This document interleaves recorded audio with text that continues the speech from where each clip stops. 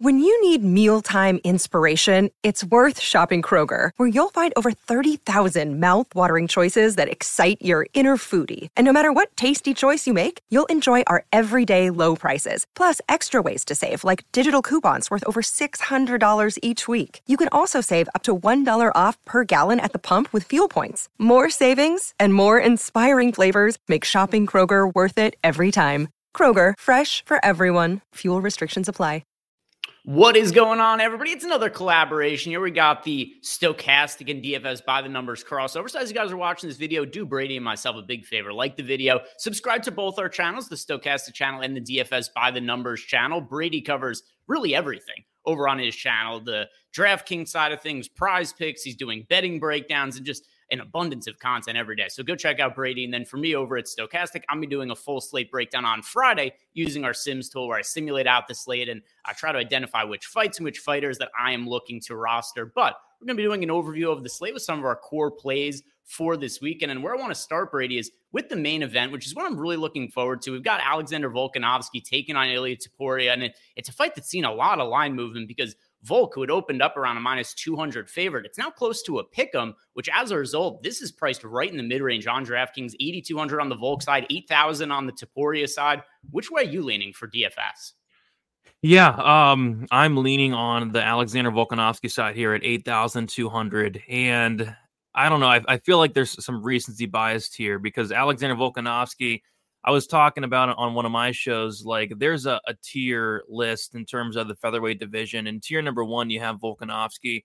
In tier number 2, there's like a massive drop off, and then it's Max Holloway, which he beat 3 times, the third time dominantly, where I thought he was about to finish the dude. And then in tier number 3, you have your Yairs, your Brian Ortegas, your Arnold Allens, Mosver Evlevs, et cetera, et cetera. And Topuria, he beat Josh Emmett. That's great. He beat Bryce Mitchell. That's great. But, he didn't have to go through and, fight your Arnold Allens, your Mosver Evlevs, which he was supposed to fight. He didn't have to fight a Yair Rodriguez, et cetera, et cetera. So he's going and taking a big step of competition. Like this is a massive step of a competition going from 38-year-old Josh Emmett to Alexander Volkanovski, the best featherweight of all time. So, yeah, I think it's a show me spot here for Topuria. Not saying I'm going to completely fade the guy. I'm not, but, I'm going to have more exposure to Alexander Volkanovski here. He's a great DraftKings scorer as well. I love the volume, landing 6.19 significant strikes per minute. Love the cardio, the experience, the level of competition. A lot of reasons to like Volk here. The only concern with Volk for me would be potential durability issues, but, he did get knocked out by Islam Makhachev. Up a weight class on short notice, very unprepared for that fight. If Topuria knocks him out, so be it. But, I got to go Volkanovski here, 8,200. In terms of exposure, I'm thinking maybe like a 65-35 in favor of Volkanovski. I do want to be heavily exposed to this main event because Volkanovski fights, they just score so well. And I think if Topuria does win, it is probably some type of finish early on. So love this main event from a DraftKings perspective, but I'm going to be on the Volkanovski side this week. Yeah, same for me. And I also have a bet on Volk. I bet a minus 125. Just the line got to a certain spot where I was like, all right, I had some reservations when it was Volk like minus 220 and things along those lines. But once the line got to nearly a pick'em, it just made some, to me, really just crazy assumptions about the decline of Volk. And I understand the idea that maybe he isn't the same guy now that he was a couple of years ago, but the betting line just assumes he isn't that guy anymore, which I don't think is the case. And then since the betting line informs the DraftKings pricing, I just look at Volk as being way underpriced in this spot at $8,200. So it's a fight to be all in on. And like you, I'm not going to totally write off Topuria, but I'm probably going to be more so like 80-20 in favor of Volk in my lineups because I don't put too much weight into the knockout against Islam Makhachev. I mean, he took the fight on, 10 days notice or something along those lines. He was clearly not in shape. He was drinking ahead of the fight, which some people think that it's some sort of indication of the lifestyle of Volk. I don't think that's the case at all. He was just not expecting to be fighting. He wasn't preparing for a fight.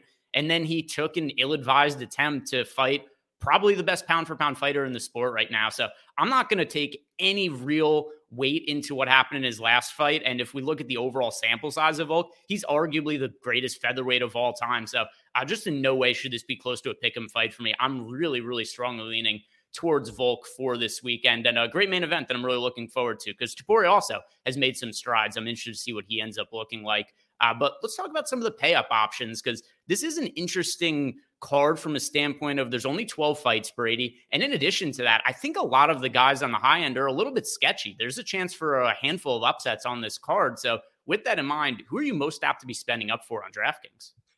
Yeah, so in terms of like the 9K range, I kind of hate it this week outside of one guy who's very expensive. Yeah. I like somebody in this high 8K range though, and that's somebody who's going to be Anthony Fluffy Hernandez at 8,800. I mean, this guy is he's just an animal. I mean, this guy's landing almost 7 takedowns per 15 minutes. I was comparing his takedown stats with Merab Dvalishvili, and he's actually landing just slightly more takedowns per 50 minutes than Merab, which is it's like unheard of. And he's taken on Roman Kopylov, who on paper does have a 92% takedown defense, but against who? Against Punahele Soriano, against Albert Duraev, against Josh Fremd. I mean, this is a tough matchup for Roman Kopylov, in my opinion. Not only is it a tough matchup in general, but it's a tough matchup to take on a couple weeks short notice. I mean, you just don't take a short notice fight against somebody like Anthony Hernandez, who's going to go out there and could attempt upwards of 20 takedowns. I don't think Kopylov has the best cardio to begin with, so I don't like the short notice. I think his striking is incredible. I really like the guy, but the takedown defense is good. It's just a ground game. Anytime we've seen Kopylov on the ground, it's been a bad look. We got 10-8'd, almost 10-7 by Albert Duraev. The fight should have been stopped on multiple occasions. Got submitted by Carl Roberson. I think Anthony Hernandez takes him down at will, and eventually submits him in the second or third round and puts up a massive score. So yeah, I think Hernandez 8,800. He's not too expensive. Has one of the higher ceilings on the slate this week with that incredible wrestling upside. Yeah, and I've got his numbers up on the screen here from his last few fights. 8 takedowns against Josh Fremd, 8 takedowns against Marc-Andre Barrios, 6 takedowns against Edmund Shabazi. And so I agree with you. I think he's a great pay-up option. Where I am going to go, though, is towards Rinya Nakamura, who's the biggest favorite on the card, sitting around minus 1,000, depending which book you look at. He's going to be taking on Carlos Vera, who is taking this fight on short notice and is really just being brought in by the UFC to lose this fight. He's 36 years old. He's got no future in the organization. He was just the warm body who was willing to say yes. And I don't typically love spending all the way up to $9,600, Brady, which is my one little bit of reservation about this. But here's the game theory aspect to this. There are so many fighters that are expensive that I think are live to end up being upset this week. And we're going to be talking more about some of the punt plays that we like. And honestly, I find a hard time to narrow it down to just one punt play I like. There's a whole bunch that I like getting exposure to, but one of them is not Carlos Vera. So the way I'm viewing this fight is Nakamura is a massive favorite. And as long as we could get 2, maybe 3 fighters that are priced in the 7K range that ended up winning, then I think Nakamura is pretty live to land the optimal lineup. And I do see a lot of fights that I'm not picking anybody in the $7, like $7,200, $7,300 range to win outright, but I think a lot of them are just way too wide of spreads on the money lines than what they should be. And Nakamura does profile somebody who's going to be a great DraftKings scorer. I know that in his last fight against Fernie Garcia, he only finished with 85 fantasy points, but we're looking at a guy who has a very high pedigree background in wrestling. He could wrestle. He could strike. He's got massive power in his hands. And his road to the UFC fight, he ended up landing, I think it was 2 knockdowns in like a minute before he got the finish, something along those lines. It was, 2 knockdowns in 33 seconds before he got the finish against Toshiyama Kazama in that spot. So just to me, Nakamura's a guy who's really well-rounded, and he's fighting a guy who's a can that's being brought in here to lose and likely to be finished by Nakamura. So typically don't love the 9,600 price tags on guys, but I'm going to make an exception for this week because of how many underdogs I think are live to end up winning. And we'll talk about those underdogs in a second, but is there anything else you like in the mid-range outside of the Volk Topuria fight? You said it's a fight that you're going to be really heavily exposed to, the same for me. But is there anything else in the mid-range outside of that fight that really catches your eye? Yeah, so there is a fight that absolutely catches my eye, and it's a fight where you can't be confident in either side. You really can't. It's the Zhang Mingyang and Brenson Ribeiro fight. You got Zhang Mingyang 8,400, Brenson Ribeiro 7,800. The fight doesn't go to decision. I think it's around like minus 500, but honestly, it probably should be even wider. These guys have 42 fights. I think 40 of those 42 have finished inside the distance. Like 37 of those 42 have finished under 1.5 rounds. Both these guys are just all offense and absolutely zero defense. Like, it was hilarious. I was going back and watching, Zhang Mingyang, some of his fights. He literally just walks forward with no striking defense whatsoever. He wants you to hit him in the face, and then he's going to hit you in the face until somebody falls. It's hilarious. And it's kind of the same thing with Ribeiro. Like, Ribeiro's been finished a ton in his own right. He's very hittable. He makes mistakes on the feet and on the mat. Somebody's getting served here, I think, in the very first round. I don't have a confident pick. I'm going to say Ribeiro just due to the fact that he's $600 dollars cheaper. But yeah, I think somebody's going down in the first round. I think the winner has a really good chance to find his way in the optimal lineup. I think it's going to be a somewhat popular fight, but maybe not so popular because nobody probably knows who these guys are. Like, who is Zhang Mingyang? Who is Brenson Ribeiro? So it's a fight I'm going to try to get as much as possible. My exposure is going to be split pretty evenly, if not a lean towards Ribeiro, just due to the price savings. Getting an underdog there at 7,800 sounds good to me. The striking stats for these guys, and I know the sample size isn't all that high, but it still does paint a picture about how aggressive these guys are on the feet. Ribeiro landing 8.46 significant strikes per minute. Mingyang 8.86. I think this fight is going to be a car crash, and it was one that I was going to talk about, but since you already talked about it, I'm going to bring up another one in the mid-range, and that is a striker versus grappler matchup between Amanda Lemos and Mackenzie Dern. Both of them have massive holes to their game. Lemos doesn't have the greatest cardio in the world. Actually, that's not only does she not have the greatest cardio, she doesn't have the second or third best cardio in the world. She's got somewhere near the back end in terms of cardio. She's somebody who typically gasses out sometimes as early as the end of the first round, or not the second round of her fights. And then Mackenzie Dern, she's an elite grappler, maybe the best grappler we've ever seen in women's MMA, but she has no ability to land takedowns. So Mackenzie Dern only lands 0.77 takedowns per 15 minutes. And then in addition to that, 14% takedown accuracy. So to her credit, she certainly attempts a lot of takedowns. She's just not very successful. But the way that I see this fight going is if Dern's not able to get takedowns, I think she gets knocked out because Lemos has insane power. She hits like a dude.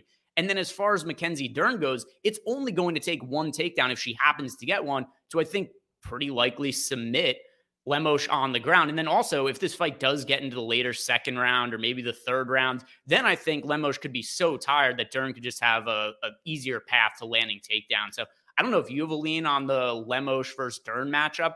I'm probably close to 50-50 on it. The one thing I feel strongly about, though, Brady, is whoever wins probably gets a finish and probably scores fairly well. Yeah, no strong lean, but yeah, it's definitely a fight to target. I love these striker versus grappler matchups, especially in the mid-range there. Like you said, if Dern is not able to get the wrestling going, Lemos can knock her out. And if Dern does get the wrestling going or extends this fight, I think the sub's very live. I guess slight lean to Dern. She's a cheaper fighter. I like the grappling upside, but not a strong take there. Yeah, I could certainly see if Dern doesn't get takedowns, it ends up looking a lot like the Jessica Andrade fight where we saw Dern just get pieced up on the feet. She got knocked down like 4 times in a round plus in that fight. So if she gets takedowns, I think she scores big with a submission. If she doesn't, I think she probably gets finished. It kind of looks similar to me on paper to like the Vieira against Petrosian fight that we had last week. I think it could play out kind of similar to that. But let's talk about the punt plays now, because there are a lot of cheap fighters that I think are live to win this week, Brady. Do you see it the same way? And is there any particular one that stands out above the others to you? Yeah, there's a couple. There's a couple that sticks out. The one that I do like and a guy that I think is going to be pretty low owned is going to be Val Woodburn at 6,900. Oban Elliott is like a minus 300 favorite, and I just don't understand why. Like, there's a ton of unknowns, mostly on the Woodburn side. Like, we know nothing about Val Woodburn. He's 0-1 in the UFC, but against Bo Nickel, and Bo Nickel knocked him out in like 30 seconds.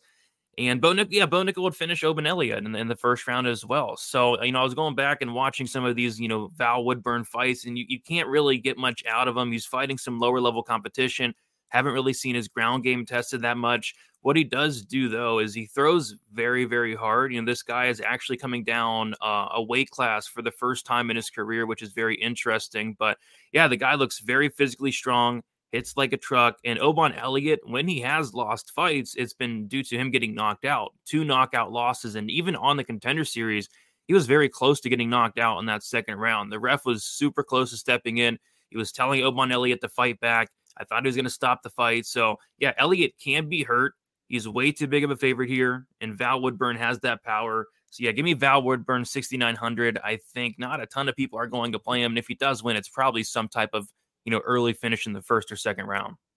I feel the same way. I like Val Woodburn, not like picking him outright to win. Just the line is so wide in this fight. And I think it's an overreaction to Val Woodburn getting starched by Bo Nickel. I was watching both fights of Woodburn, his past, and fights of Oban Elliott as well. And Elliott's not massively impressive. I kind of came away thinking that if it was Elliott who made his UFC debut against Bo Nickel and he got starched within like a minute of that fight, I don't know, maybe Val Woodburn would be like a minus 150 favorite in this spot where people are just looking at him as a guy who's brought into the UFC to lose to Bo Nickel, which certainly there is some truth to that, but it doesn't mean that Oban Elliott should be a minus 300 favorite against anybody in the UFC. So definitely one of the fighters on the cheap end that I like getting to is Val Woodburn. But if we go ahead and look at some of the other fighters that I'm liking as well, just to list some of them off, like I think Paulo Costa is a live underdog. I think Jeff Neal is a live underdog. Another live underdog in this card. I think Justin Tafa is another live one. But the one that I'm going to talk about here is Paulo Costa. Rewatching the fight between Robert Whittaker and Dricus du Plessis, which I gave du Plessis almost no chance to win that fight. I don't know how you had broke that fight down at the time, Brady, but I came away really shocked by the performance of Dricus du Plessis, but also came away pretty concerned about the durability moving forward for Robert Whittaker. He's been in so many wars over the course of his career. He's absorbed so many strikes. He was in those wars with Yoel Romero, where also we saw him have to take long layoffs after some of those fights due to injuries. And I know that there's also been talk that perhaps Robert Whittaker wasn't healthy for the fight against du Plessis. He was supposedly dealing with some sort of ankle injury, but that's also just kind of been commonplace for Whittaker at this point in his career. There's so many injuries that have been mounting. And one thing that really did stand out to me is that he struggled with the physicality of Dricus du Plessis. Du Plessis was really able to bully him in that matchup where he was able to walk Whittaker down. He was able to throw big strikes. And then also when they got into the grappling exchanges, it was pretty clear that du Plessis was just the bigger and stronger fighter of the two. And remember, Whittaker used to fight down a weight class. And that's something du Plessis would never be able to do. That's something Paulo Costa would never be able to do either. Like Paulo Costa, his best weight class might actually be 205. So I do look at what happened in the du Plessis fight against Whittaker, and I do wonder, can Paulo Costa be physical enough to have some of the same advantages that du Plessis did? And I think he could. Now, if this fight just plays out on the feet and it's a kickboxing exchange, yeah, Robert Whittaker is the cleaner striker. I think he probably wins in that kind of fight. But if you tell me that one of these fighters in this matchup scores 100 plus fantasy points and gets a finish, I think it's more likely to be Paulo Costa. Do you have any feels about the Whittaker-Costa fight? It was one that I didn't expect to have this kind of read on until I went back and rewatched the du Plessis fight. Yes, I just hope it happens. I hope Costa doesn't pull out. That's but true. yeah, if it does happen, yeah, I mean, I'm fading Robert Whittaker this week at 9K. I don't like him at that price tag. I don't think he has much wrestling or finish upside. I'm with you. I think if this fight does finish, it's Paulo Costa. It's hard to trust the dude, but what he does have is he has a lot of power, and that's what I'm worried about with Robert Whittaker. The durability. So yeah, I think Costa's live down there. I have some of him. I think Jeff Neal has a ton of power as well. Another guy with power. Val Woodburn has a ton of power. So yeah, down in the slow range, there are some fighters that, like you said, it's hard to be confident in them, but I think a couple of these fighters will come through this week. Yeah, and then also just to wrap it up, that's why I feel okay with getting a good amount of exposure to Rinya Nakamura when I end up building my lineups, because let's say a Paulo Costa wins, let's say a Val Woodburn wins, or Jeff Neal, and you don't need all of these guys to win, but if just a couple of them end up winning this week, it's a much easier path for Nakamura to be in the optimal lineup. So thank you guys very much for watching. If you haven't done yet, like the video. Also subscribe to both the Stochastic YouTube channel as well as DFS by the Numbers. Have a great slate this weekend, guys. We'll see you back here next week. Peace out. See you.